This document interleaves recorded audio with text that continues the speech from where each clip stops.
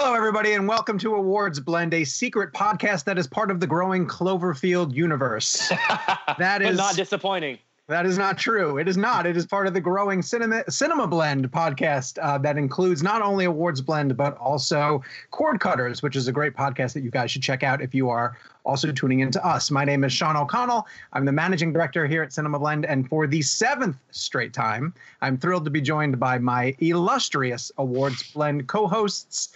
Jake Hamilton is the entertainment reporter for Fox 32 Chicago. Hey, Jake. What's up, Sean? How are you, sir? I missed you, handsome. I know. It's been a long time since we did this. And we are joined, as always, by Kevin McCarthy, who is the entertainment reporter for Fox 5 in Washington, D.C. Kevin, how goes it? Good morning or afternoon, where everyone's listening to you guys. I do want to say we're burying the complete lead here about the breaking news today. Christopher Nolan, by the way, pointed out the buttering of the toast in Phantom Thread in a recent Q&A he was at. So wait, did he really? I just want to say I'm not alone anymore in the love of my buttering of toast. So did he seriously? No, that comment is so on brand for the Awards Blend podcast. It's like Nolan listens to us and is sending a message that he heard our comments about it. Nolan would listen to us, and he would still go, Kevin, calm down on Dunkirk, man. I do want to say for the record that you guys, everyone gave me crap about my buttering of toast line, and now Nolan has now pointed it out weeks later in a Q&A. Obviously nothing to do with me saying that, but just a reiteration of I wasn't that crazy of a point. That's all I'm saying.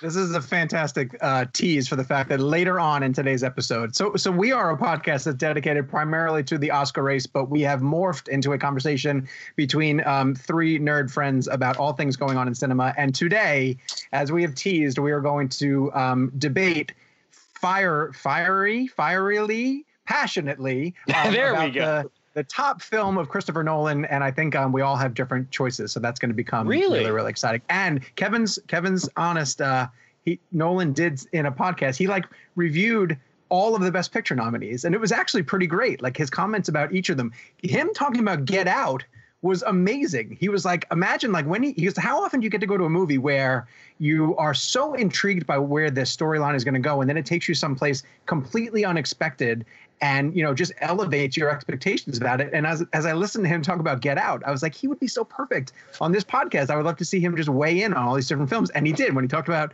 the Phantom Thread, he talked about The Sound of Buttered Toast. And he said now his kids call him Woodcock. Whenever he acts like a bit of a tyrant, which I would assume is probably often. This is great news. This is great news.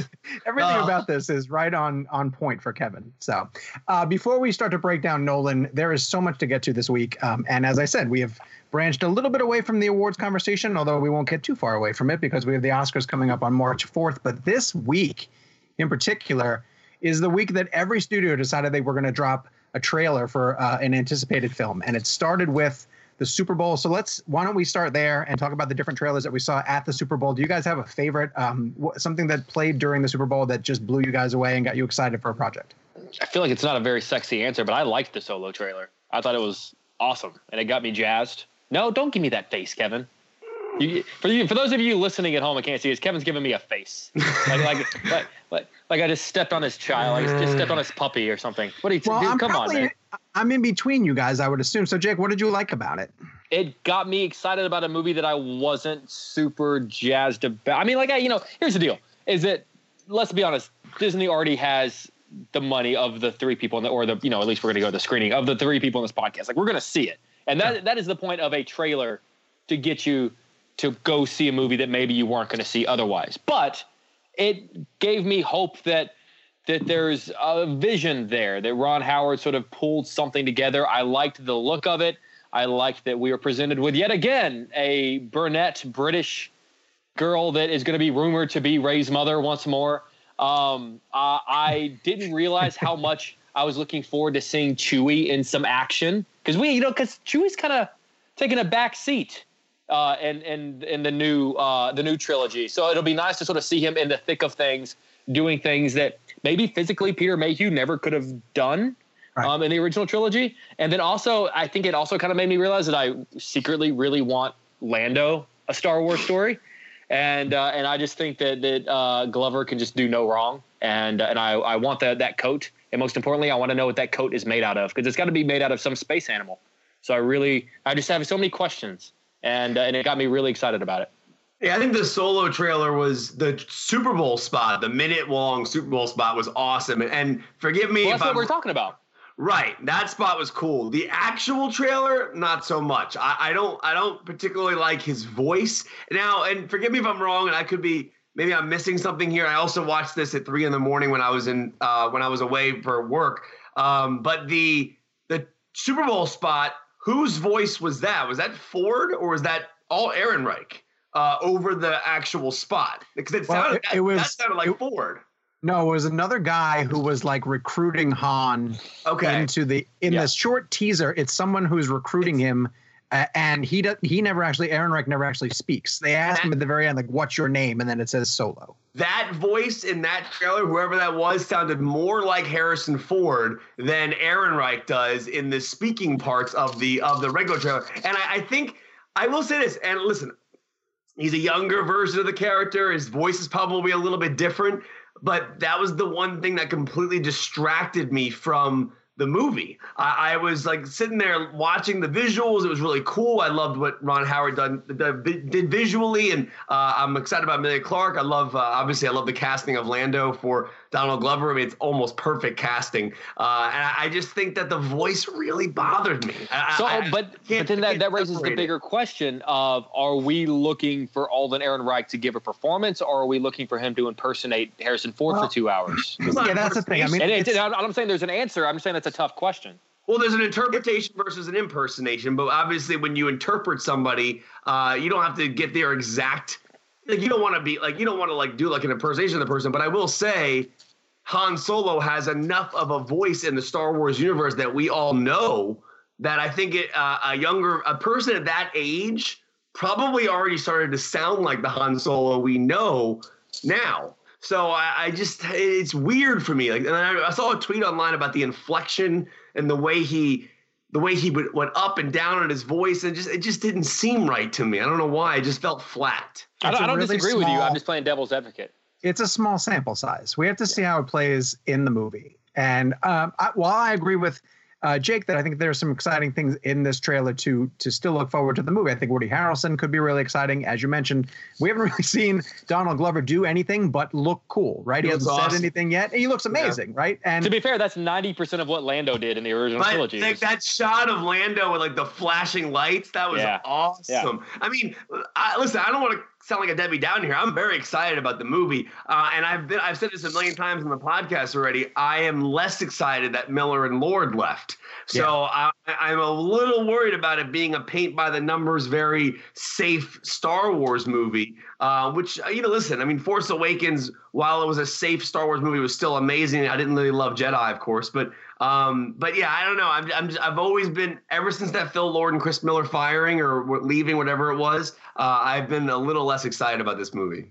I will have to just say one thing that, so it starts off with him and he's talking about how he got kicked out of flight school, and he's driving that sort of beat up speeder, it looks like, and I'm sort of on board. And then we get to a point in the trailer where like the montage with quick clips happen, and you see TIE fighters drop out, you hear that sound, and just for like a split second, I was like, oh man, it's another Star Wars movie. Like that bit of fatigue is starting to be, I'm with you, real. It's starting to be a little bit real that we're just coming out of a Star Wars movie. We're months into another Star Wars movie. I'm looking forward to Solo. I think it'll be a lot of fun. But that break from Solo to Episode 9, I kind of need that to rekindle.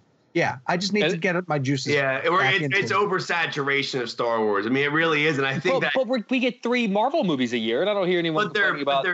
I don't know. When you see Black Panther, like, that's a Marvel film, but that doesn't feel like a Marvel movie. I mean, I feel like I don't know. It's different. When I watch Captain America, Winter Soldier, or Civil War, and then I watch a Thor film, it's tonally completely different. I don't know. It feels different to me than like when I see the Thor movie coming out or a Iron Man movie coming out. It's different than just a Star Wars movie. I don't know why. It just, for me, it is. I want to get back to the trailers eventually, but I want to use this moment to transition into another topic that I was going to bring up anyway. The Game of Thrones guys getting Star Wars movies or getting the ability to write a Star Wars trilogy. I have not seen Game of Thrones. I know. You've never seen Game of Thrones? I have not. I have, if anyone's looking in my background. Oh, hold on. I can show you. I have all of them. Well, if I touch them, everything's going to fall down. I have a whole pile of them there, all those seasons to get through, and I've not watched a single episode. So tell me how you guys feel about... I don't know what's more shocking, that you haven't seen Game of Thrones or that you have them on DVD. They're sitting right there. Well, they were delivered to the Cinema Blend offices, and I took them home because, I mean, most people on the staff had seen them, and I figured I'm going to mainline them one day, but we just haven't had the time. So are you guys excited about the fact that these guys might take over Star Wars? And, like, what was your thoughts on the hiring, and why should I be excited about this? I'm incredibly excited. I'm the sort of guy that I'm a big Game of Thrones fan, and as you know, my dog's name is Daenerys. And anytime a Game of Thrones episode pops up and it says written by David Benioff and D.B. Weiss, I instantly go, this is going to be good. I associate them with good writing and good storytelling. Do they come in and write the big episodes? They write the big ones. Yeah, they write the big ones. Chances are, if there is an episode that you go, ooh, there's, this episode, Battle of the Bastards or The Red Wedding or whatever the case may be, there's a good chance that their name was attached to it. Okay. Right. Gotcha. And there's a chance that they may hire Michelle MacLaren, I've heard, because they worked with her on Game of Thrones, so they could bring her in. But this is a long way off. We're years off from this happening. because they've got to finish Game of Thrones, which isn't even – the final season isn't even going to start until next year. So we're a ways away. Okay. But also, I also want to hear Kevin's thoughts on this. Listen, those writers are incredible. Here's the thing. When it all comes down to it, I will watch any Star Wars film that hits theaters. I'm very, very excited to watch Solo. I'm going to see it. I'm looking forward to it. The Super Bowl spot really blew me away. The actual trailer, not so much. But again, these are all thoughts based on a trailer that we've seen. I have not seen the film yet. I can't give my thoughts on the film. But obviously, the voice bothered me. But Game of Thrones writers, it sounds awesome. I'm looking forward to that. But I'm a little bit oversaturated with Star Wars at the moment, so I need a break for a little bit, I think. I have a question for you guys. Are we moving away from Star Wars stories and going to start getting more? Because now it seems like it's Oprah and they're just throwing out trilogies. Like, you get a trilogy and you get a trilogy, and I feel like I'm hearing less about individual stories being handed out.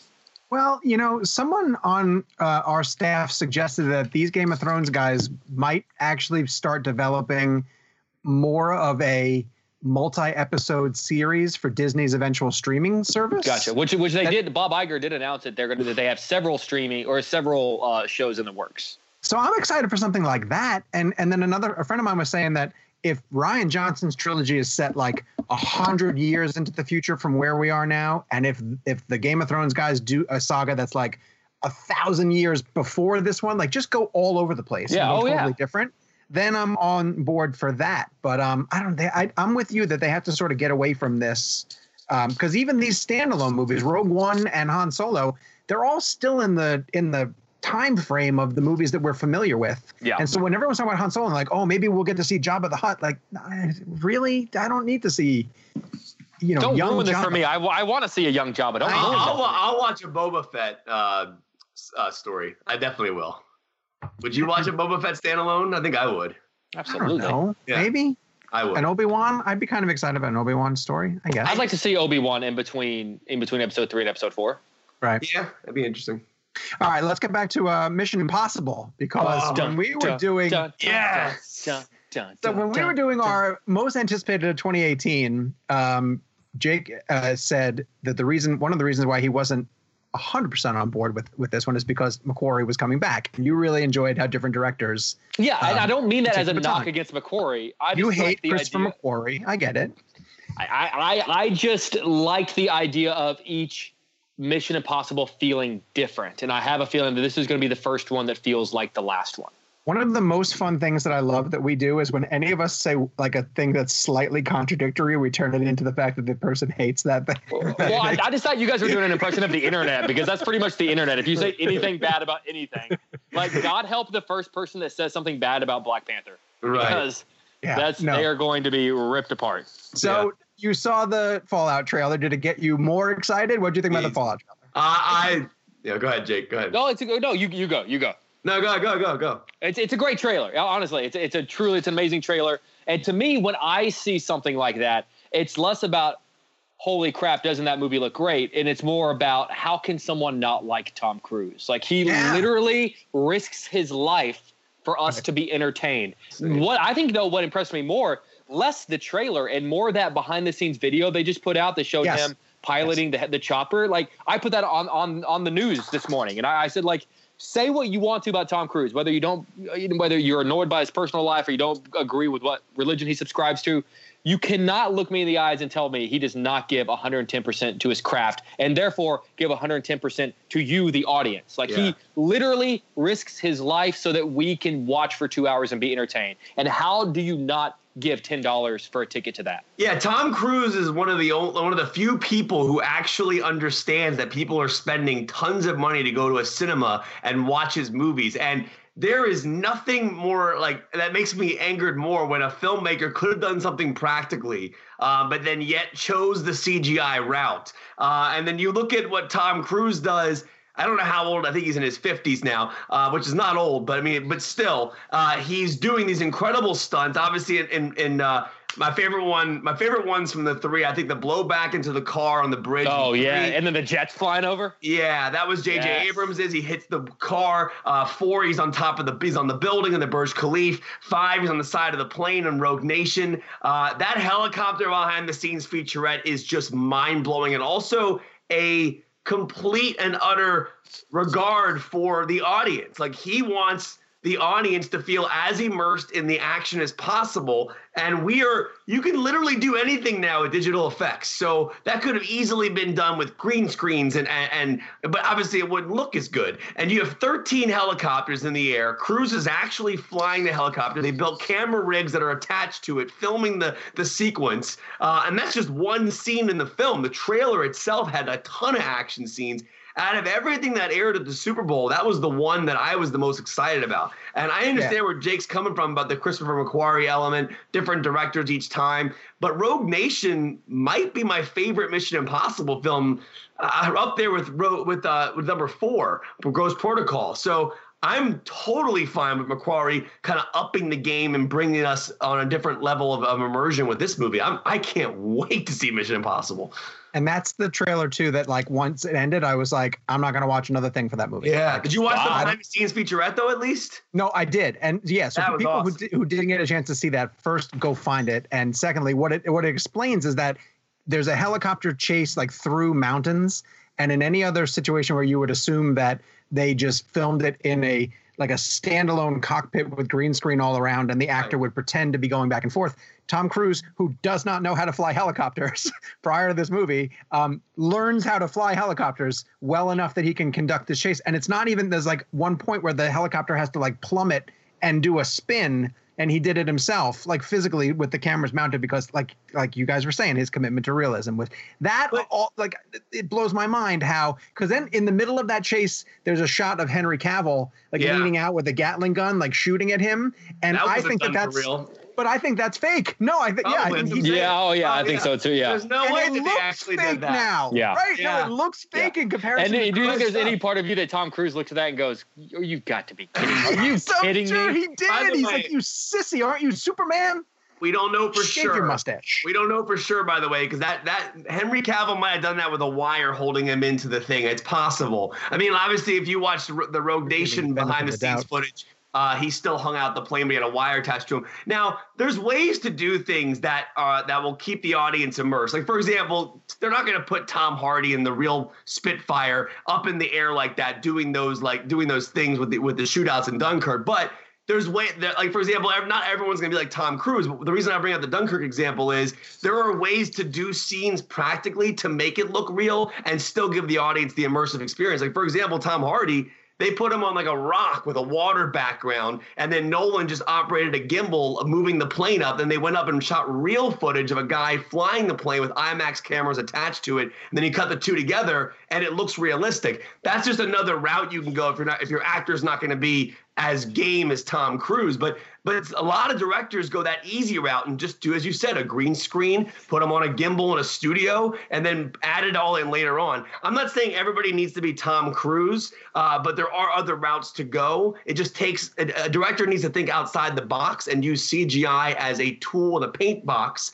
and a toolbox. That's all I'm saying. I'm saying everybody needs to be Tom Cruise. Stop pussyfooting around and be Tom Cruise. Most people would not do what Tom Cruise does. And listen, I understand it. Tom Cruise could have died doing that stunt. We all know that. There's a risk of death there. So it's a matter of whether or not you want to put your life on the line for something like that. And listen, I love it because it creates an immersive experience for me as an audience member. And I love it because it also it makes movies more exciting. But if you're not going to do that, still find another way to keep it as realistic as possible, and maybe do something like a Nolan or that you can still make it practical but not put your actor at risk. I have an annoying question that's going to bug you guys, and I think you're going to say no, but is there any part of you that because I'm not trying to take away from the helicopter thing, because it's awesome, but it's not quite as cool as the last two stunts. Is there any part of you that was a little disappointed that because obviously at this point now it's all about what's the big stunt he's going to do? And I just don't think the chopper one is as cool as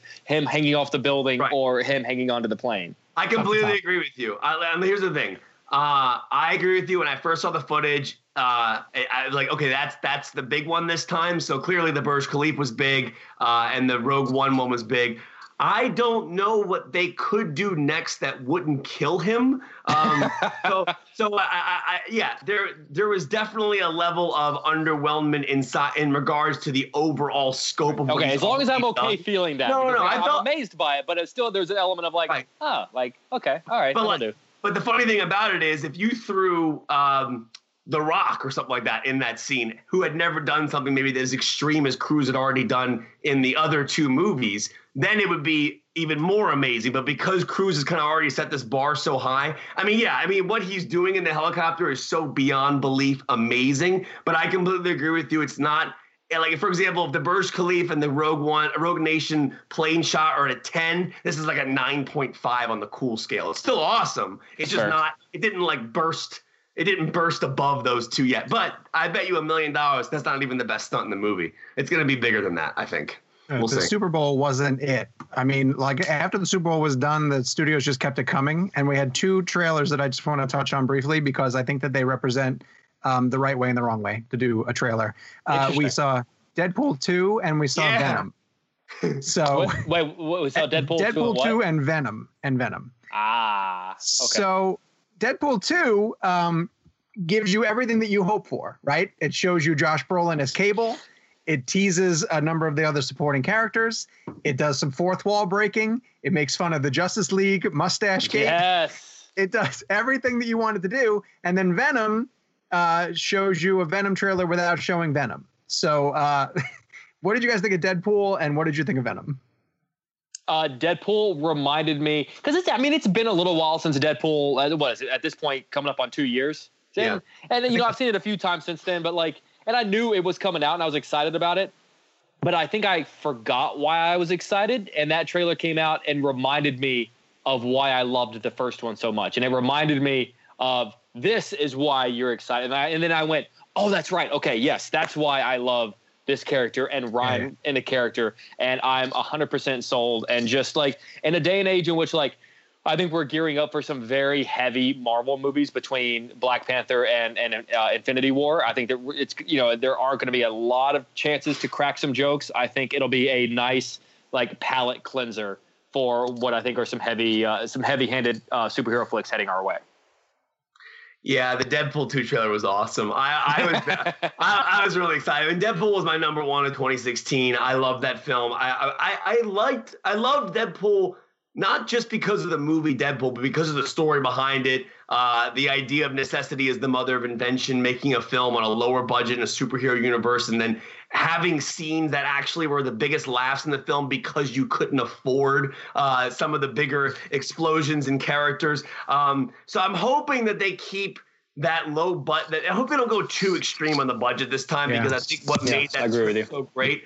Deadpool 2 trailer is just an example of how great the writing is. I mean, the idea that what's funny about that trailer is it's almost like Get Out. You had to watch it 2 or 3 times to understand everything, because the first time I watched it, and then you see Ryan Reynolds pause the footage, and you see Josh Brolin's green arm. I didn't notice that until he paused it. I was just like so immersed in the moment. I'm like, oh, this is cool. We're seeing Cable for the first time. And then Deadpool pauses the trailer in the fourth wall break, and you see his green arm, and then he does the little play toys and then gets back into the action. I was very excited about it. I thought it was a clever way to do it. I think David Leitch is an amazing filmmaker. This is a gentleman who came up from the stunt world. Him and Chad Stahelski, who did John Wick 1. These guys understand action. They put you. They're like the Tom Cruise of directors, because they understand that action doesn't need to be all quick cuts. Stop tricking the audience. Get us in the action. Give us practical in-camera effects, because it makes the action feel better. We saw it in Atomic Blonde. We saw it in they did the staircase fight in Atomic Blonde. I mean, that's it. That alone right there has me excited about what they're going to do. I bet you that there's an unbroken fight scene in Deadpool 100%. 2 that's going to be incredible. I remember talking to Rhett Reese and Paul Wernick at the Life Junket, and they made we were joking around about possibilities of what the one shot could be in Deadpool. I'll tell you guys about it off air, but it's actually kind of cool if they actually pull it off the way they explained it to me. But I'm very excited about it. The Deadpool trailer, to me, is a great example of a great way to introduce a character, but also play around with the idea of what a trailer is. I mean, what was that? What was the one they released, the teaser with the painter with the hair? Bob Ross, the Bob Ross tribute. Awesome. Yeah. That was so awesome. Very funny. I just can't wait to see why Deadpool's in a coffin coming up in the middle of a funeral. Yeah. I can't wait. Like that looks amazing. And someone pointed out on Twitter that he's wearing the Goonies shirt. Chunks floral shirt. Yeah. It's kind of cool. Also, I did not know that Terry Crews was in the movie, and I love Terry Crews. Is he? I didn't know that. Is he? There's a shot in the plane when the back of the plane's going down. One of the people standing there is Terry Crews. I don't know. I didn't even know he was in the movie, but I'm all for Terry Crews being in anything. Dude, I listen. I will say this. I was very upset when Tim Miller left the project, because Miller came from a background of VFX, so he was able to cheat and do cool things with visual effects that made that film kind of on the I say indie because it's indie scale compared to major superhero type movies. It's still a $58 million film, but it made $800 million worldwide. So it's like, it did really well. So I'm a little nervous, but David Leitch does work very well in low budget. I mean, John Wick and Atomic Blonde were not expensive movies. So I'm just excited. And did you guys see the news recently that Leitch might be doing the Rock and Statham movie? Did you see he got? Yeah, I saw that. Yeah, cool. I would love that could be good. To happen. Yeah, I hope that rumor's true. There was a story about it yesterday. I don't know if I don't think it's been confirmed yet, but that would be amazing if that happens. So then we got a Venom trailer that didn't feature Venom. And if people haven't watched it yet, we have it on Cinema Blend. You can watch the trailer. And basically what it sets up is Tom Hardy's playing Eddie Brock, who's a character who's like deep in the Spider-Man universe, but Sony can't use Spider-Man, right? Because they are sharing him with Marvel, and Marvel won't let him show up in this universe. It has to be separate from what the MCU is doing. And so I was disappointed initially. I'm a huge, I'm wearing, for people who are watching the show live, I have my Spider-Man shirt on, and I'm a diehard fan. And I kind of bashed the trailer a little bit, not too hard, but the movie's not coming out till October, so it has time to tease. And I said, how do you not show Venom in your Venom trailer? But a lot of comments underneath our story were like, this is the right idea for a teaser trailer. It gave us an idea of what to expect, and they didn't really want to see it. They were saying trailers too often show way too much. So our readers were not on board with being upset that Venom wasn't in the Venom trailer. Do you guys agree or disagree? I felt like we should have seen something, maybe not full on his face, but there should have been a quick shot that gave me some sort of a feel for the direction they were going in. Right. Whether it meant, whether it was a shot of him placing his hand against a wall. I don't know what it is, but maybe a piece of his face or something. There had to be, I would have liked a little bit of flavor of the direction that we were going in. The character's going to have to be CGI. So, I mean, our assumption is that the CGI just isn't ready. Right. Maybe a mouth shot with the teeth and the tongue or something like that. That's a pretty him smiling or something. Yeah. And it could have just been a flash. It could have been literally right at the end, right when the Venom title pops up, and then boom, you hit that teeth, tongue. That's it. To me, the perfect example of how to slowly reveal is how Warner Brothers did with Pennywise and It.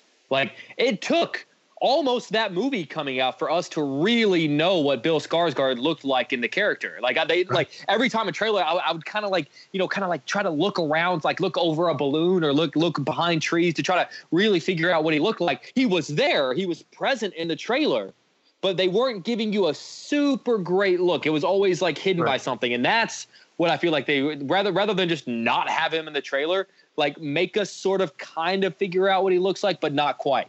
Yeah, I agree 100%. I agree. And that was the thing when I posted that trailer on my Twitter today. When it ended, I was like, I mean, it didn't bother me, but the backlash about not showing him. And I saw a tweet. I think this was something that you replied to, Sean. My buddy Chad tweeted out that the internet was complaining that when every trailer comes out, they show too much. Right, and now when the trailer's not showing enough, everyone's complaining. So how do you make people happy? Well, you can't. No one's but then that's the internet. I saw something that was very interesting, though, because this is the trailer that's supposedly supposed to be attached to Panther, right? And from what I understand, and if I'm wrong about that, forgive me, but if you have the audience, this is a tweet that I saw, this is not my own thoughts, but I agree with it. If you have an audience that's going to be watching Black Panther, which is going to make $150 million opening weekend or whatever it's going to be, you need something that's going to get them going or talking once that trailer ends. And they leave Black Panther and they go, oh my God, that Venom trailer is amazing. The problem is, sadly, we don't live in a day and time anymore where most people have already seen the trailer before they even get to a theater. So it's kind of sad in that regard. But, not everybody watches trailers like we do online or pays attention to Twitter and social media and things like that. So I think you want to hit it big, especially if you're putting it right before Black Panther. I mean, it's kind of that's a big audience to be in front of to disappoint people, Yeah. Tom Hardy laying down on the MRI table didn't get you going? Your pulse wasn't racing?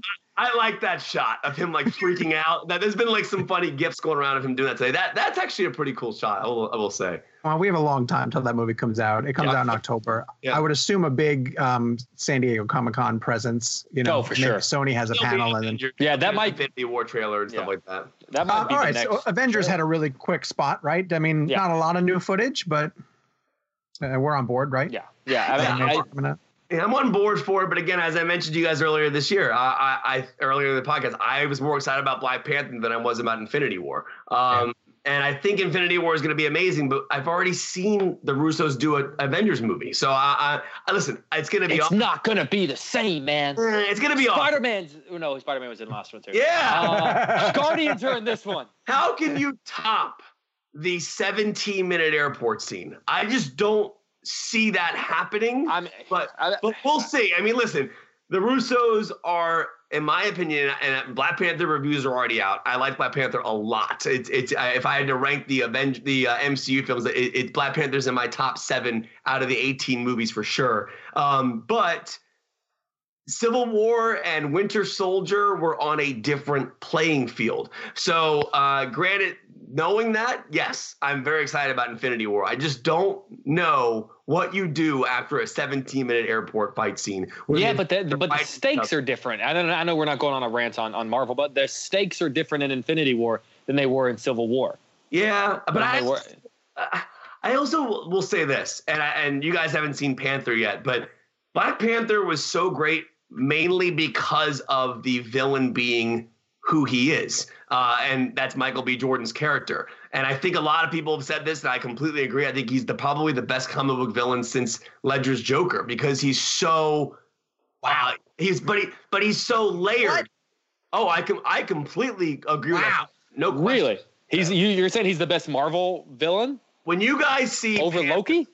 I've heard this too. Destroys Loki. It's not even. I've heard this too, but I have not heard him put on the same level. What about Burn? He is. Yeah. He is easily the best villain in the MCU, and I would argue that the best villain since Ledger. I heard people saying he was one of the best comic book villains of all time. I disagree with that because I don't think anything's going to top Ledger. The reason why I say B. Jordan is so great, and again, I won't derail this too much, but a lot of the villains in comic book films are these big CGI, massive monsters, which is why I loved Man of Steel so much, because Michael Shannon, even though he's an alien, gave it a kind of a human-esque, grounded touch to what he was going through emotionally, emoting with his face. That's an important thing for an audience if you can be with that person and understand what they're going through. Michael B. Jordan in this movie is the most layered and sympathetic villain I've ever seen. I mean, he's unbelievable. And I think when you see it, so the reason why I say that is leading into Infinity War now, I think that sets a different precedent for the MCU. When you have a villain that great, who can be as good as that, but also emotionally connect to them as Michael B. Jordan does? They say Infinity War is a Thanos movie. Like, I mean, I think they're putting a lot of cards into Thanos. And Thanos looks awesome. Listen, I'm excited about it. He is CGI, but it's still Brolin. It feels like Brolin when you're watching it. I'm excited about what he's able to bring to the table. But when you see Black Panther, that to me is the way a villain should be in a comic book film. You'll see what I mean when you see it. All right. We are primarily an awards podcast. It's how we started, and we still have to keep some discussion in this, but you'll see kind of why we drifted away from it slightly as we transition into the next conversation, which is the Best Director race. And unfortunately, with all of these Oscar categories this year, these races feel decided. So when we get to the point where we have to sort of discuss them, we list through the nominees and we talk about the wins that they have up until this point, and it feels like there's not a ton to debate. So let's get to the Best Director discussion because, as I said, we have the Oscars coming up on March 4th, and going for the Oscar in the Best Director category this year is Greta Gerwig for Lady Bird, Christopher Nolan for a film some of you might have heard about if you've listened to the podcast once or twice, called Dunkirk. Jordan Peele gets in for Get Out. Guillermo del Toro wins. Sorry, that's a Freudian slip. He's in it for The Shape of Water. And then Paul Thomas Anderson for The Buttering of My Bread. And so far, I think Del Toro is the front runner because he won DGA most recently and a couple other big awards up to this point. Do you guys sort of see it that way also? I feel like DGA was the deciding factor. That was going to be the one that pretty much said this is either this race is done or this race is blown wide open. And I'd say the word unfortunately only just because it's always more interesting whenever it's blown wide open. Unfortunately, it feels like the race is kind of already done. I still am excited about the fact that in this category, though, we have a female filmmaker when there was a push to really get some more recognition for female filmmakers. We have a first-time director, two first-time directors in Jordan Peele and Greta Gerwig, an African-American filmmaker. Like there's been a lot of lip service paid towards bringing diversity into the different categories, but the director branch, the director category, really stepped up in terms of recognizing amazing storytellers and also getting some diversity into its category. So for that reason, I would love to see, like, it would blow my mind if someone like Jordan Peele were to take home a director for a script that he wrote for a first-time director, or for Greta Gerwig, who did. Yeah. See, the thing about Lady Bird, and there's been a lot of conversation about this in the circles that debate the awards, is like, what is direction, right? Like, is there a lot of directing happening in Lady Bird versus, say, Dunkirk, where there are, bigger set pieces to manage and Lady Bird is a more intimate film that's geared towards performances. And I mean, I understand that there are the different levels of directing, but how do the directors sort of weigh that when they vote? I don't know the answer to it. I think it's part of the interesting conversation. Yeah, I think, well, first of all, Del Toro's going to win. That's no question. And I'm okay with that. I mean, Del Toro, and listen, I mean, you guys all know where I stand. I would love to see Nolan win, but considering the circumstances of where we are right now, Del Toro winning the Oscar, I'm okay with it. He's a phenomenal filmmaker. What he did with Shape of Water is truly incredible. It's beautiful from every single standpoint, from the emotional quality of it to the cinematography to the score. It's really just a movie lover's movie. A guy who's passionate about filmmaking and made a film that just kind of stands as a testament to why he loves what he does. Now, I will say this, and we've said this before on the podcast, this is one of the strongest and best director races I've seen ever at the Academy Awards. It really is. Yeah. And the most exciting part to me about the nominations is the stories and the situations that these directors are having to be put in now at luncheons and press events, and just kind of hearing them talk. I saw a photo today on my Instagram of Paul Thomas Anderson talking to Christopher Nolan, and I was like, this just blew my mind. I can't imagine what that conversation was like. Phantom Thread and Dunkirk were two of my favorite movies of the year, and these are two guys who are champions of celluloid and using film and shooting on film, and just to kind of see Nolan nerd out about a Paul Thomas Anderson movie is really cool to me, because it just kind of, it brings him back down to a more human level in my mind. Because, someone like Christopher Nolan while he's still a human being, clearly he's directing on such a masterful level that you kind of do put them on this on this level. You really do. I mean, it is weird to think that Christopher Nolan is just one of us. He's a movie. Well, I think we forget that. You know I think in order to be a successful director, you have to be a movie fan. I interviewed Kevin Smith one time, and I said, you can be a film fan without being a film director, but can you be a film director without being a film fan? He said, no, you can't. Not at least not a successful one. And so I think to me, like, it's not out of the realm of possibility that, like, you put all these amazing directors in a room together, they're going to geek out about each other any more so than I think if you put us in a room with them. And I think you're right. It is cool to see that. Yeah, there's so many times, especially it's weird. I'm sorry, Sean. It's just weird for me to see Nolan kind of becoming a fan. It's weird. Like, it is kind of strange. But what Paul Thomas Anderson did with Phantom Thread, and we've discussed this in the show already. It's like that movie came out and no one was talking about it, and it wasn't getting any award buzz. And I'm just so happy that it's now in some type of conversation, because it is an extraordinarily well-made movie that I'm hoping people get out and see in a theater. Again, if you're listening to our podcast and you live somewhere within the United States and you're in maybe like an area like LA or Silver Spring, Maryland, or whatever, try and find it in 70 millimeter, because it's a very rewarding experience. And it's a movie that kind of, again, like Dunkirk and Get Out and all the movies that are nominated in that category, it makes you work. It makes you work with the movie. It doesn't spoon feed you stuff. You have to work with these films, which is why I love them. So far, Phantom Thread's only earned $14 million at the box office. I know, man. I don't understand. I mean, but it is a hard sell. It's a dressmaker in London in the 1950s going in a relationship. Now you can't. How do you tease that movie without kind of like? It's hard to explain why that movie's so great in a 30-second spot. So I just don't know that that's a movie that's. It's obviously not mainstream. But here's what it's sold on. It's sold on Paul Thomas Anderson, and it's sold on Daniel Day-Lewis's final performance. And I don't think the average person cares about that. Honestly, I don't think, because I noticed that. I bet if I were to walk onto the streets of Chicago right now and ask 100 people, name one Paul Thomas Anderson movie, I would not be surprised if 100 people couldn't do it.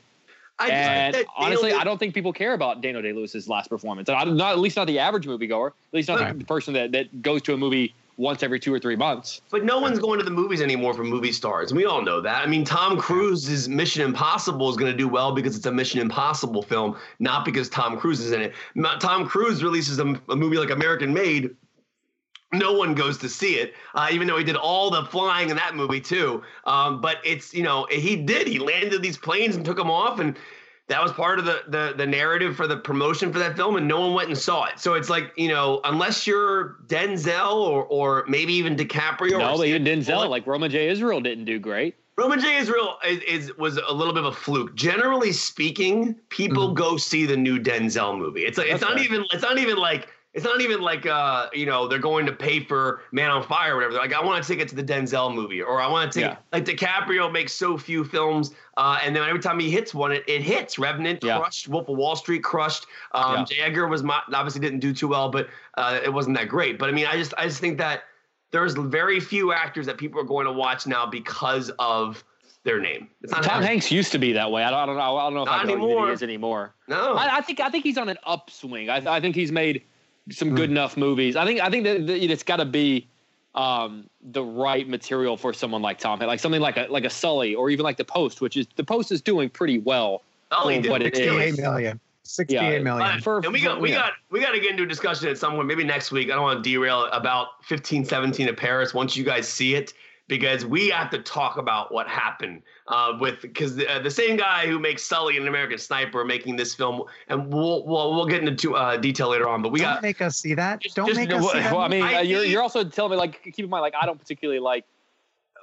Sully was fine, but it was fine. Had nothing to do with because of Eastwood's direction. But I wasn't a big American Sniper fan. I don't think Clint Eastwood's that great of a director. And I know that's a blasphemy amongst a lot of people. But I don't think he's that great of a director. He doesn't do anything for me.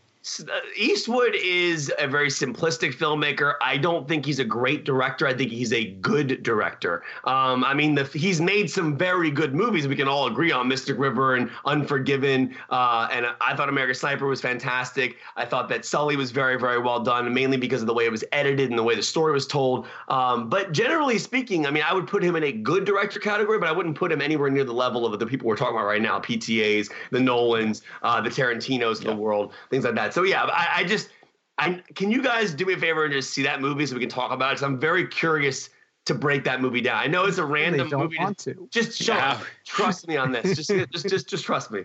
Like homework. All right, wipe the slate clean of everything that we know about the best director category up until this point. You're handed those 5 directors and those 5 films, and you can tell me who wins. Who are you picking? Nolan. Oh wait, you're saying who? No, he's saying who will win.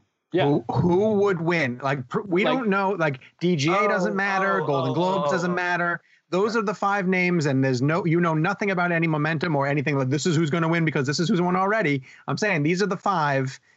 You have to look at those 5 and tell me who wins. I put money on Nolan. I say no. I'm sorry. Hold on. Not who is going to win. Who you would want to win of those 5.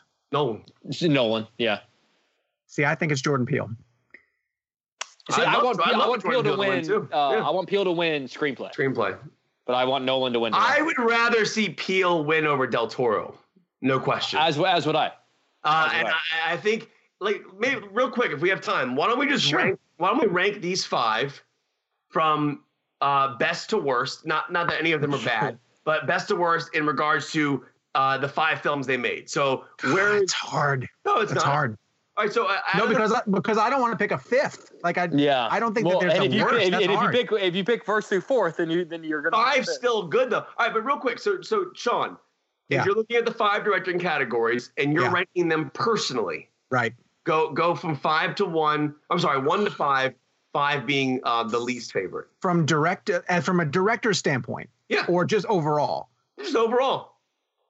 Well, then I put because Shape was really high on my top 10. So for me, it would go Shape, Get Out, Dunkirk, Phantom Thread, Lady Bird. Okay, that's fine. And again, 5 is still a great movie. It's just that we're ranking these 5. Jake? Yeah. We're ranking the films or we're ranking the job overall film. The films overall. Movie. Dunkirk 1, Get Out 2, Shape 3, Phantom 4, Lady Bird 5. Dunkirk 1, Get Out 2, Phantom Thread 3, Shape 4, Lady Bird 5. I mean, I'm okay with any of these 5 winning. I want Jordan to. I know Nolan's not going to win, so I want Jordan to beat Del Toro. He doesn't, though. I think they give him. I could see them pulling like a Tarantino and giving him screenplay, and then sort of going like that's there you go for now. But you know what Del Toro does with Shape of Water, though? And this is, I give a lot of credit to directors who established their voice, and the Del Toro voice is all over Shape of Water. Like that world that he created, that 40s noir look, that weird gothic, still relatable, taking this fairy tale and turning it into something that's very clearly his type of movie. All these filmmakers that we talk about on this podcast have a distinct way of telling their stories, and Del Toro has this, and I think he's made the most accessible film of his career, because a lot of times you can go into his films and they get a little bit too weird and it might turn off general audiences. I think people, and this is the one where a lady has sex with a fish, but it's still accessible. I think people can understand the themes that are in this movie. I get why a lot of people are connecting with it, but when you look at what Nolan did with Dunkirk and what Jordan Peele, which again, it's a movie that you don't appreciate until you see it numerous times. Like there isn't an ounce of fat on Get Out at all. Yeah. Like he made all of the right decisions in the editing room, which is impossible for a first timer to do because they have not done it before. Yeah. So they don't know how this plays. He tells stories about how he was terrified watching this movie the first time with an audience because he just didn't know how it was going to play. I just don't understand if you're a director and you watch a film like Dunkirk, how you not give that best director. I don't get that. And my thing is, it's just one of those things, and it's very weird. And it's, Nolan has literally no momentum here for some odd reason. I think it was just more of like, hey, you got a nomination, It's all good, right? All right. And it's and so, Kevin, listen. And we're going to use this to transition into our Nolan conversation, because Kevin and I are on different pages when it comes to Nolan. We're just Kevin loves Nolan. He loves him, right? We all love Nolan. I want to say I'm not the token Nolan guy here. It's not like I love him and you guys hate him. The only reason why there's this much of a disconnect in regards to our feelings currently is because I was obsessed with Dunkirk and you guys thought it was great, but you guys didn't think it was the #1 film of the year. So, and that's totally fine. And it's just, I mean, there's no. Well, no, because Dunkirk didn't even make my top 10. Well, that's because you're wrong. I mean, it's okay. That's okay, though, Sean. It's okay to be wrong sometimes. It's okay. This is what's going to get us into our conversation. So we all agree that Del Toro is going to win for Shape of Water, and so we can move on to our Nolan conversation, because I like Nolan, right? I like him as a filmmaker, but I think he's too far up of his own rear end now at this point. What? Like, I think that this is going to be fun. What's that even? I like Nolan's earlier stuff because I thought so. So let's talk about the films of Christopher Nolan. This is where the gloves will start. This is going to be a lot of fun. And I wrote his filmography in our notes. That comment comes from, like, what about his rear end? What does that mean? Nolan tries too hard often to be too clever with his formats. Yeah, I disagree with that. But I disagree with that. Okay, let me finish. Since Inception, and honestly, it's a theme that he's always explored in his films all the way back to Memento.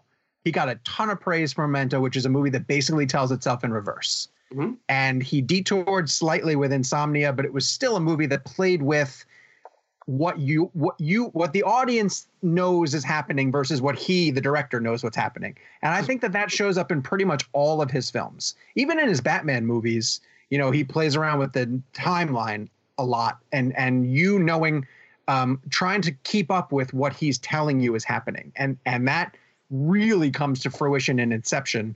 But that's where I think that he loses a firm grasp on how to tell a story. And that's what I really don't like about Interstellar. Like, I don't like Interstellar. And I know that you like that a lot.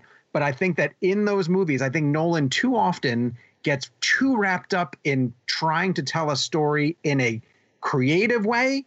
And this is why I don't love Dunkirk as much as you did, because I think he could tell that exact same story, and he doesn't need the 3 time segments. Yes, he does. He doesn't need them. 100%. No, he doesn't need them. But see, you can tell that story the same way, but when they finally intersect, I feel it's Nolan being like, look, see what I did there? See how the timelines intersect? I'm Nolan. That's what I do. Couldn't disagree with you more. And here's why. Because, like, first of all, the way you're claiming is that he's doing it to essentially be pretentious and say that, let me be as creative as I can. I completely disagree with that, because here's the problem with movie making today is that we all follow a complete and standard format of how a film needs to be done. So, for example, a war film needs to be told this way. We need to have a backstory. We need to have people writing home to their loved ones. We need to have all this stuff because that's the way war movies have always been made. We need to make them in that same structure because we need to spoon feed the audience so they care about this person, this person, this person, this person. So when that person dies, we understand why and we care. What's wrong with flipping the script? And I don't think it's a flexing of a pretentious muscle. I think it's a way to immerse an audience into a 106-minute intense experiment, and telling it into 3 timelines gives us the land, air, and sea aspect of it. How else do you tell the audience that these 3 aspects were coming together? Because Tom Hardy's plane's only going to last an hour. What do you cut back to him in different days on different flights? Like, it makes perfect sense why he jumped around in the 3 different timelines. It was to give you a scope of what that day meant, what Tom Hardy's character had to do to fight off the planes, what Mark Rylance had to do to save the soldiers in his boat, and then what the guys on the beach had to do to essentially keep themselves from getting shot down by these German pilots. So what's wrong with giving a scope like that or trying something different? I don't think it's to flex a pretentious muscle. I think it's to exercise the audience and actually make them work for a chance versus just telling them how to feel. I agree with what you're saying, Jake. I swear to God, you're next. I agree with what you're saying. But the thing about Nolan is that he does it for every film, so it's not special anymore.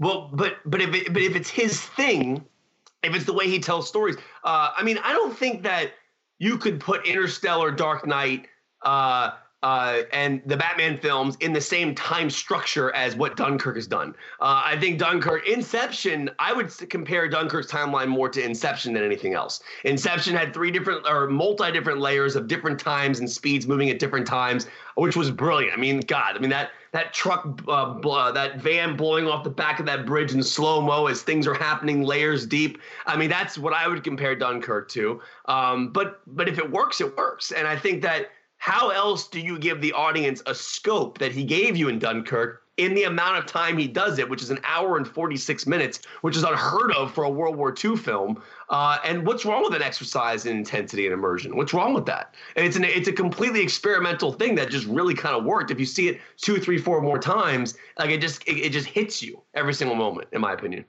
Jake, where are you at?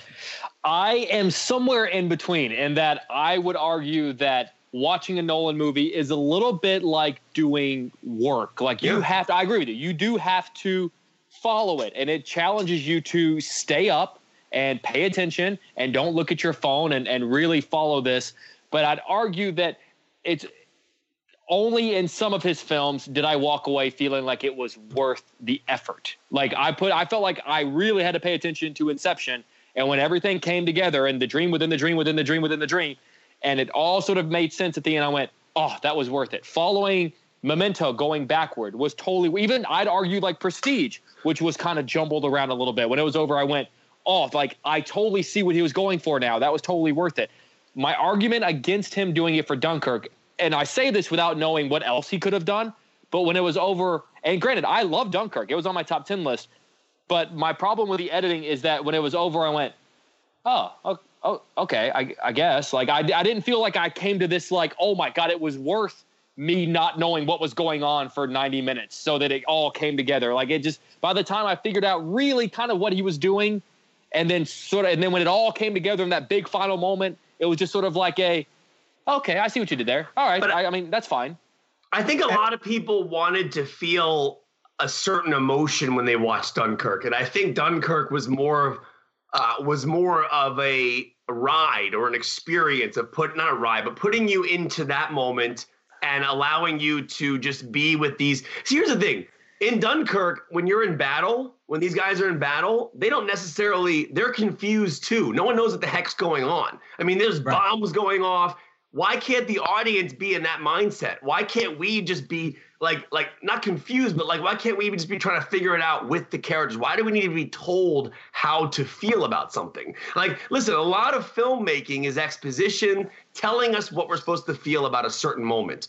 Why not just, I mean, again, and a lot of this is things that Nolan has said about what Dunkirk is, and I completely agree with it. And I've watched Dunkirk 9 times, and it's just the experience of it is unlike anything I've ever felt before in a movie theater. Did I walk away emotionally connected to every character I watched in that film? No. I walked away thinking that I just understand more what it was like to be there that day. And I think that there is a beauty to that. And like I will never be on the beach of Dunkirk during World War II, but I feel like that's what it was like to be there. Do you ever get the impression that as a filmmaker, Nolan's trying to be too clever for his own good? No, yes, I do not. And what's funny about Inception, by the way, is Inception should have been more emotional. But I love Inception beyond belief, and it made my jaw hit the floor. But there is something missing in Inception emotionally that I didn't feel overwhelmed by the story of what DiCaprio was doing to get home. And I love Inception. It was one of my favorite movies of all time. It's a 5 out of 5. I love that movie. But that movie is more mind-blowing from a technical standpoint and a storytelling standpoint, but nothing ever fully grabbed me emotionally in Inception. But why does he get a pass for not putting emotion into Dunkirk, but he doesn't get a pass for not putting emotion into Inception? Which I'd argue, to me, Inception has more emotion than Dunkirk does. 100%. But that's the point. Dunkirk is not supposed to be an experience where you're emotionally connected to every single character. You're supposed to be thinking about 400,000 people, right? I'm not saying you're not emotionally invested in Dunkirk. What I'm saying is you are given a scope of 400,000 people. you can't just focus and hone in on one person. I know Finn Whitehead is kind of the lead and he kind of carries you through that story. Inception is set up as an emotional story. This gentleman lost his wife. She's dead. He's trying to deal with her. He has kids. He's trying to get home. These are typical tropes of emotion that a filmmaker gives you to feel for a character so that when he gets to the end of the story, you're emotionally with that person. With Dunkirk, it was completely different in my opinion. I'm going to argue that Nolan hasn't made an emotional movie yet. I don't think the answer to that is Interstellar. The answer to that is Interstellar. That's why it's his best movie. Clearly his best film. Are we going into this? I actively dislike Interstellar. Oh, I think Wait, we haven't said what our favorite Nolan. Are we going into our favorite Nolan movies? Why don't we go into our favorite Nolan movies at this point? Because now we've kind of laid out where we sort of stand in terms of his filmography as a whole. And I want to start with Jake. Jake, you tell me your favorite Nolan movie. Kevin, you're going to go last. I want Kevin to go last. My favorite Nolan movie is The Dark Knight. Okay. It is a movie in which I think from the literal first frame to the literal last frame, absolute perfection. It is a film that transcends the genre in ways that at that time we weren't really aware was possible. I mean, even like to the point, I mean, obviously it's the second movie in a trilogy. I know a lot of people that still think that for some reason The Dark Knight is the first movie in his trilogy, but obviously it's not. Delivered arguably what will probably forever stand as the greatest comic book performance of all time, and made me rethink what entire genre of film was capable of. And I just thought and I know a lot of people that say, oh, it's starting to show its age. I completely disagree. I rewatched it not too long ago. I think it is just absolutely brilliant. I think Wally Pfister's cinematography, the interrogation scene where he just uses the one light bulb, I think is one of the most just beautifully shot sequences in movies. And it really, to me, shows just how one hell of a director he really is. The Dark Knight is one of the greatest cinematic experiences I've ever had in a movie theater, no question. Seeing that in 70 millimeter IMAX, just the use of a camera that was mostly ever used for science museum type movies was unbelievable. The Dark Knight, to me, it does show a little bit of age, and I think that when I saw it, it blew my mind. It has problems, though. Looking back on it now, Maggie Gyllenhaal's casting, not good. I thought that Bale's Batman voice is terrible. Oh, come on. Listen, here's the thing. Christian Bale is not a great Batman. He is he's a great Bruce Wayne. And I think a lot of people I would argue then you've got to knock if you were going to knock his voice, then you've got to knock Nolan, because I have a hard time believing that Nolan didn't tell him to do that, or at least he was okay with it because he put it in his movie. I'm not saying Nolan's not a flawed filmmaker. Every filmmaker is flawed. Hitchcock was flawed. Wells was flawed. Kubrick was flawed. But I'm just saying, The Dark Knight, when you look back on it, it has some issues. But The Dark Knight was so great because of Ledger. It was great because of the cinematography. It was also great because of what he did practically. I have studied The Dark Knight Blu-ray like it was a textbook. I've watched the truck flip footage, the way they did that in a parking lot, flipping that truck over and over again before they really pulled it off in the streets of Chicago. Just every single thing about that film is on a level that we've never seen before. And as Jake said, I completely agree. It transcends the genre. The movie is more heat than comic book, in my opinion. It is beyond belief. I'll never forget getting that Blu-ray and pausing it. The sickest shot in that movie is the moment when we see Ledger out of makeup during the parade for the mayor, and he has the gun in his hand, and they're getting ready to take out Oldman, right? This is the shootout when they shoot Oldman, and there's this really quick shot of Ledger without makeup on and just the scars, and it scared me beyond belief. That scene blew my mind. But I just think that Dark Knight, it was very, very, very good. I just think it has problems. I think every movie has problems, and I will never, ever, ever come not even 1% close to making a film like that ever in my career, ever in my life. So, you can't look at it that way. But Dark Knight's a great movie. I don't think it's his best, though. It's definitely his top 5. I think Batman Begins is better than Dark Knight. I agree. Batman Begins is a better movie. It actually is. Batman Begins is a Sean, better. I was on your side No. with this whole like convoluted timeline thing. You're on your own with McCarthy I'm now. like It actually picking and is. choosing my little hand grenades to drop in the middle of this Nolan conversation. How is Batman Begins better than The Dark Knight? It's a better story. Because here is where It is not a better story. Yeah, this is where I started to get tired of Nolan with his I'm being clever for clever's sake. There's a lot of little plot asides in Dark Knight that when you rewatch them, they don't amount to like you watch them and you're like, what is happening here? That guy who thinks he's going to expose who Bruce Wayne is, Right. who like all, and then when the Joker all of a sudden says you got to kill this guy and they're trying to get him out of there, all of the stuff with those Because it was agents, raising morality questions. with the cops who are buried in like when Gary Oldman's getting the text and he's talking to the guy in the car and he's like, oh, are you the guy who's on this? Hey, where were you that night at the all of that stuff? I can't even process when he has to go to Hong Kong because they stole the guy's money. Yeah. And then like all this. It was so elaborate. I was like, plane, like jumping into like, it. Nolan, slow down. But this is why Dark Knight will never be better than Batman Begins, because the ending with the people on the boat with the Terrible. are you going to blow this up? It's awful. And Batman Begins Bad. has it's such a like with the Narrows and getting isolated. And Batman having to get to the Narrows to get the nerve gas that Scarecrow releases. That's just a better version of like the Gotham, of like a dark sort of Gotham. It's comic booky, it is, but it showed to me how you can do an origin of a hero in a way that was grounded and realistic. And I was like, that was the first time where I was like, oh, holy shit, like this is how Bruce Wayne trained. Like I actually get it. I understand. And the card flip of the Joker is the best ending of a superhero movie ever. It's one of the best endings of almost any movie ever, even if it never paid off. It was for what it was in the moment. It was incredible. We've had sightings of this guy. He leaves this calling card. You flip it. It's the Joker. I still get goosebumps thinking about it. Dude, It's incredible. The Dark Knight contains some of the greatest scenes in the history of cinema. There's no question whatsoever. It is a great movie overall. But when you sit back and really look at it, when you first experience The Dark Knight, it is such a mind-blowing experience that it is kind of like you kind of look past a lot of its flaws. And I think like a lot of people did that when they experienced it in theaters. But again, every movie has flaws. And I want to say one thing here. We're picking apart a great film. I mean, like every movie. I mean, like Dark Knight was a 6 out of 5 when I reviewed the movie. I love The Dark Knight. It's a great movie. But upset. I know, but listen, here's the thing.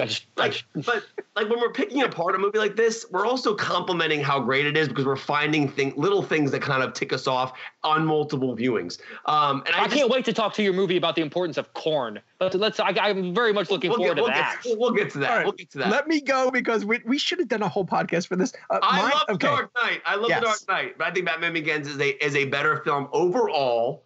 And Ledger is the greatest villain in the history of comic book films, The Dark Knight. But Rises was not good. Oh, Rises was good. I love Rises. Rises was not good. You're not good. Jake says Nolan's best film is The Dark Knight. Okay. I say it's The Prestige. I do think love The Prestige. Yeah. Yes. The Prestige. The Prestige for me is between those two, so I'm with you. That's the one where Nolan had a secret to protect from the audience. Nolan loves in all of his films to be 2 steps ahead of the audience, and he loves to dole out. Here's where I'm going to let you know this little bit. Here's where I'm going to let you know this little bit, and the Prestige even loses its way a little bit when you get to the Tesla stuff. When Hugh Jackman goes to try and find some secret to find a trick that's going to best Christian Bale's character. But the reveal of what Bale's trick is, and I don't even want to say it here, is so great. So great. And no one saw it coming, you know, and when it paid off, it was so satisfying. That is the root of my Christopher Nolan hang up, is that like when he reveals what he's been hiding the whole time, is it satisfying or is it not? And more often than not, I get the reveal and I'm like, oh, all right. But you're also, why are you putting a reveal as an expectation? Dunkirk does not reveal anything. It's not hiding anything from you. No. Totally. Yeah, but it's still leading toward a moment. Right, but the moment is the saving of 400,000 people, which is awesome, and it happens. But so many of his but like Interstellar has a reveal, and Inception has a reveal, and all of 3 of his Batman movies have reveals to them. And Memento did. Like his movies in general are building towards some big secret that he's somewhat protected. But the Batman films didn't have any. Yeah, but Abrams like mystery box. It's not like that essentially, but. So anyway, I think it's the Prestige. I know. For me, I had to try to decide between the Prestige and the Dark Knight. So I'm with you on that 100. And I'll probably wake up in the middle of the night and go, oh no, it's the Prestige, and then I'll wake up in the morning and go, no, it's Dark Knight. And it also had one of his endings too that have multiple interpretations. But if you go back and watch it a number of times, because it shows that little Hugh Jackman clone in the tank, and you're like, oh, well, who is that? If you dropped into the thing, that all of it, the payoffs were amazing. So the Prestige is definitely one of his best films. I mean, it is. I would even go as far as say the Prestige is a better film than the Dark Knight, only because it just feels more. No, I really listen. Here's the thing, we all said this a million times. Dark Knight's a great movie. I have no problem. But my favorite movie of Nolan's is a movie you guys don't like. So tell me about The Corn. Yeah. Oh God. I like Interstellar, but I think Interstellar is very flawed. I actually dislike it. I will go on record and say I dislike it. Kevin, go ahead. The floor is yours. Interstellar is the first time I ever cried in a Nolan movie. No question. It was the movie that hit me the hardest. How many times have you cried in a Nolan movie? I think I got teary-eyed when I watched some of the cinematography in Dunkirk, but like emotionally, like something that hit me. The McConaughey scene watching his kids grow up on video is one of the greatest scenes I've ever seen in a movie. I'm sorry. That scene just, oh my God, it like blew me away. I don't know why. Did you guys not like that scene? That scene is just incredible. Yeah, I had no connection. You can make fun of it all you want. How do you, as a father, not have connection to that moment? Could you imagine sitting there missing 24 or 5 years of your kid's life and watching them grow up in videos? Listen, I will tell you that I promised you that I would go back and revisit Interstellar before this talk, and I did. And that scene is it is an emotional scene. It's a cold director trying to do an emotional scene, and he comes close. Nolan is a cold director. He's a technical wizard, but I don't think that he has the ability, which is so funny because like the other director that we talk about the most on this podcast is Spielberg, who is all heart. He's total emotion, and it's so funny that we celebrate both of their styles because to me, they couldn't be more contradictory. So, Sean, but I'd argue that like that particular scene that Kevin's talking about should hit you the hardest because you have kids. Yeah. Right. And so I feel like if it doesn't hit you instantly, then something's wrong. Because there's so much else to the puzzle pieces coming together that I get knocked out of Interstellar before I even get to that point. Really? I can't. It's so I want to watch. And I like science fiction, but it's so it's too convoluted. Like with the different planets that they're trying to get to, and there's that length. I think it's a poorly edited film. I think that there's a moment where it goes from he's at NASA learning about what's going on to 30 seconds later he's like being launched into space, and I just went, what happened? Like how did we go from there? Like it felt like there were moments in that movie where it felt like to me Warner Brothers made him cut it down, but also in the back of my mind, I go, well, it's Nolan's. No one makes Nolan cut his movies down. So then I went, well, is it just poorly edited then? Because I can't imagine that Warner Brothers would tell him how long his movies can or cannot be. So I just think there are some sequences that to me felt too rushed. And there are some sequences that I thought like, all right, come on. Like I get it. All right, let's move on. Let's go. The Galactic bookcase is something that I just can't. I can't do it. I can't do it. I think it's his most personal film. I think that he checks off every box for me in that movie. Technically, emotionally, intensity. I would watch the docking scene for 5 hours on a loop. Oh, that is a great scene. I would watch every beautiful shot of them flying around, like the miniature work he did there. It was totally throwback to Kubrick. The way he made that film, creating a world for the actors so they looked out their windows and saw images of space and just making it realistic and immersive for the audience. If they were Tom Cruise, they would have actually gone to space. Right. I just think that scene when he walks in to see Ellen Burstyn at the end is so devastating. It is just like to me, the scale of that film, the idea, the scope of everything he created, when they get to that water planet and all that time passes, I just found myself just like in another world. I felt like I was in heaven. Like I was just like blown away that he was able to even like keep a scope around this. How do you build a scope where our father loses 24 years of his life with his kids and then finds the footage of that, or visiting his daughter as his daughter is on her deathbed? I mean, it is just, oh my God, how do you write something like that? I mean, there is no question that, you know, I appreciate Nolan's intelligence, the intelligence that he brings, and the craft that he brings to his films, for sure. But it's really felt like we were talking about Moon, and there's that moment in Moon where Sam Rockwell's character calls back home and realizes how much time has passed with his daughter. It was a daughter or son, I forget. Yeah, I'm trying to remember now too. But yeah, I know what you're talking about. And that scene to me hit me. And it's the same concept of you didn't realize how much time passed because you've been on a mission. Time, though. No, it wasn't 25 years. And then seeing, I mean, I'm shocked that you didn't find that scene heartbreaking. Like I can't imagine. Like, I'm not even a father, and all I did was put myself in those shoes and imagine what that would be like. I can't. But I'm with Jake in the fact that I don't think it's edited together. Like it takes me out of it in the first half hour that I think it's really choppy. That they're rushing through a lot of those scenes on Earth to get him into the shuttle, and then once they're in the shuttle, I never really had a clear grasp of the mission because they keep changing it. Remember, they keep deciding what planet they're going to try to go to because of the time that they're trying to get to, and it's a movie that to me feels like it thinks it's too much, it's too smart for its own good. I thought the Michael Caine reveal. By the way, is Jake frozen? Am I seeing that? Okay, he's frozen on my end. Just a heads up. No, I'm still just trying to comprehend this whole like you don't like the Dark Knight thing. I love the Dark Knight. No. You Jake, hate the Dark Knight. We actually hate the Dark Knight. You hate the Dark Knight for the Korn movie, man. See, why are you? See, the thing is, like, that's mean. You're just like simplifying it to a Korn. I am pretending with to be the internet. With the Dark Knight, I actually gave, I thought, legit criticisms. But you're just like, oh, it's the Korn movie. No. But my problem is honestly mostly the editing. I feel like that, and I know Nolan well enough to know this isn't the case, but Interstellar feels like a chopped down version of a better movie. Oh man! And Why do you call it the Korn movie? I forget. What does Korn have to do with it? The Korn. Yeah, Jake, go ahead and explain it. Wasn't that the only crop that was left? So like everything has to be corn. Everything they eat has to be corn, and they drive through corn, and they eat the corn, and that's the only crop that has survived.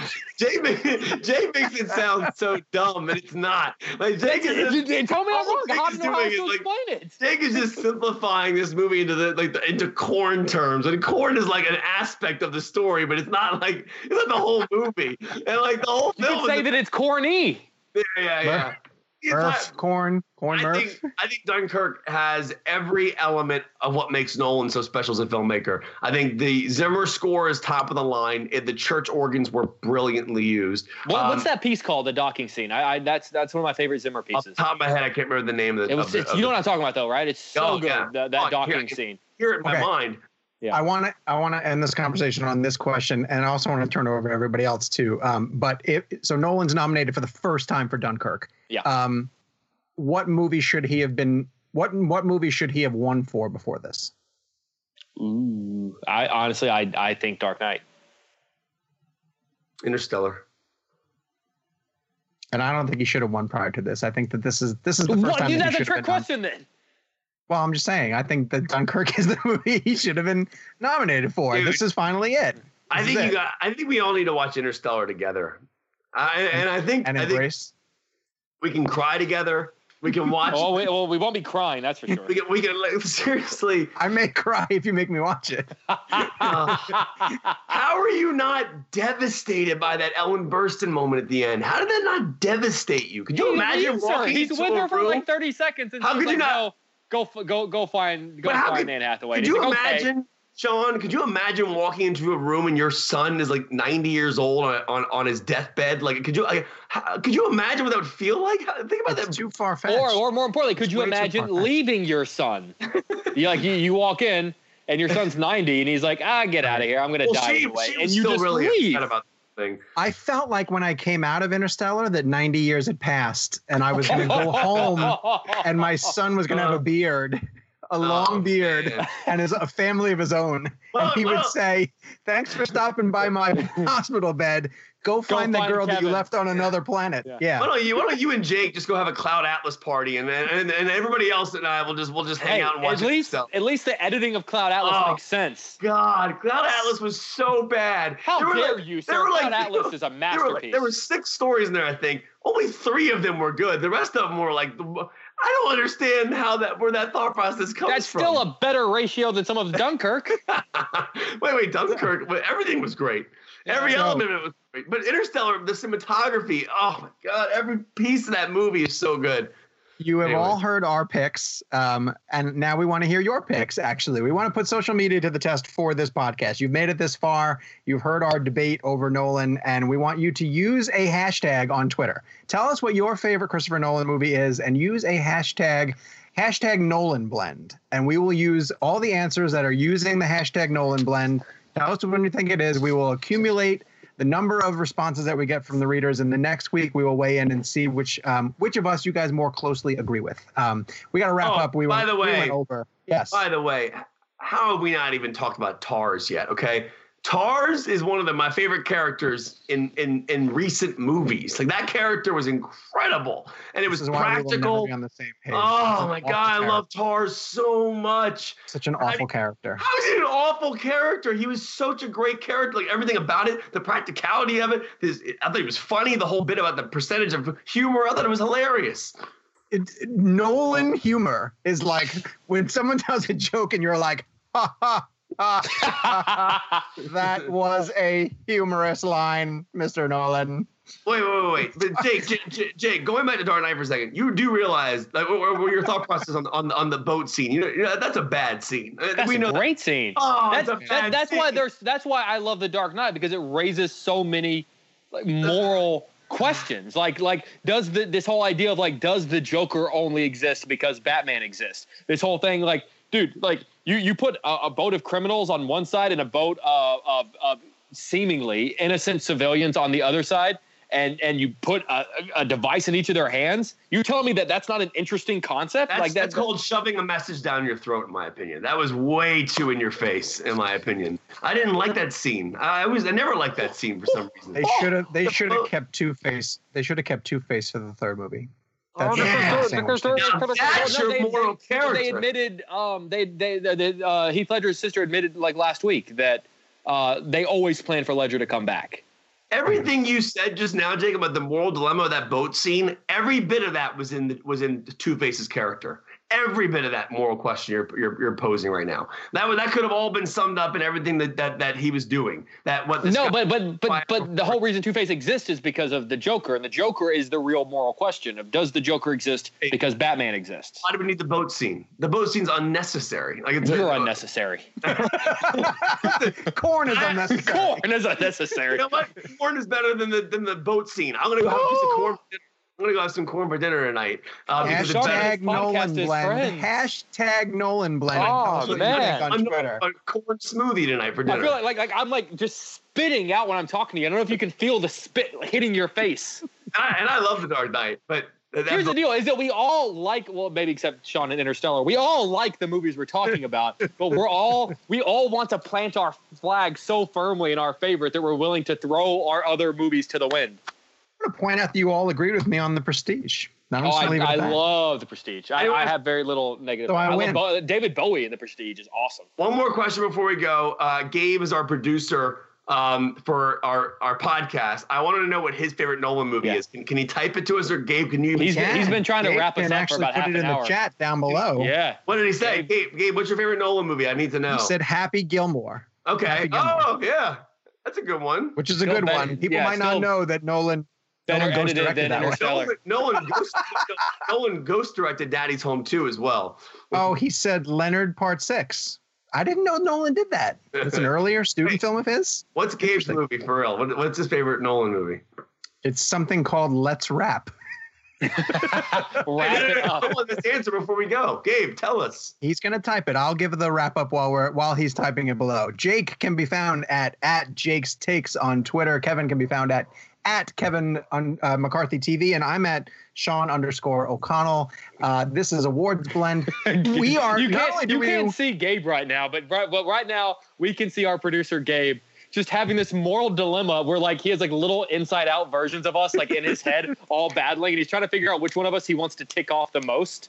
Not only do we do this live on YouTube, but we are on iTunes, and we have 13 reviews so far, which we're really, really happy about. And all of them have been 5 stars. So thank you very much. I just changed my Twitter name, by the way. My new Twitter name is Interstellar is the best. Sean and Jake are wrong. #Dunkirk. That's my whole Twitter name. Well, I would change mine to Dark Knight is the best, but it's already taken because more people have already believed it. Oh, man. Wait, did Gabe answer?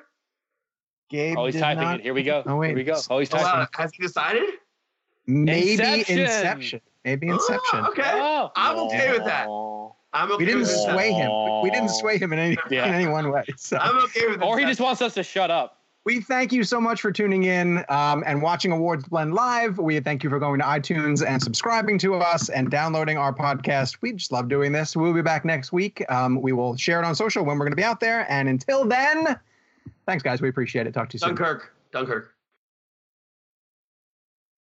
This is the story of the one. As a maintenance engineer, he hears things differently. To the untrained ear, everything on his shop floor might sound fine, but he can hear gears grinding or a belt slipping. So he steps in to fix the problem at hand before it gets out of hand. And he knows Grainger's got the right product he needs to get the job done, which is music to his ears. Call, click Grainger.com, or just stop by.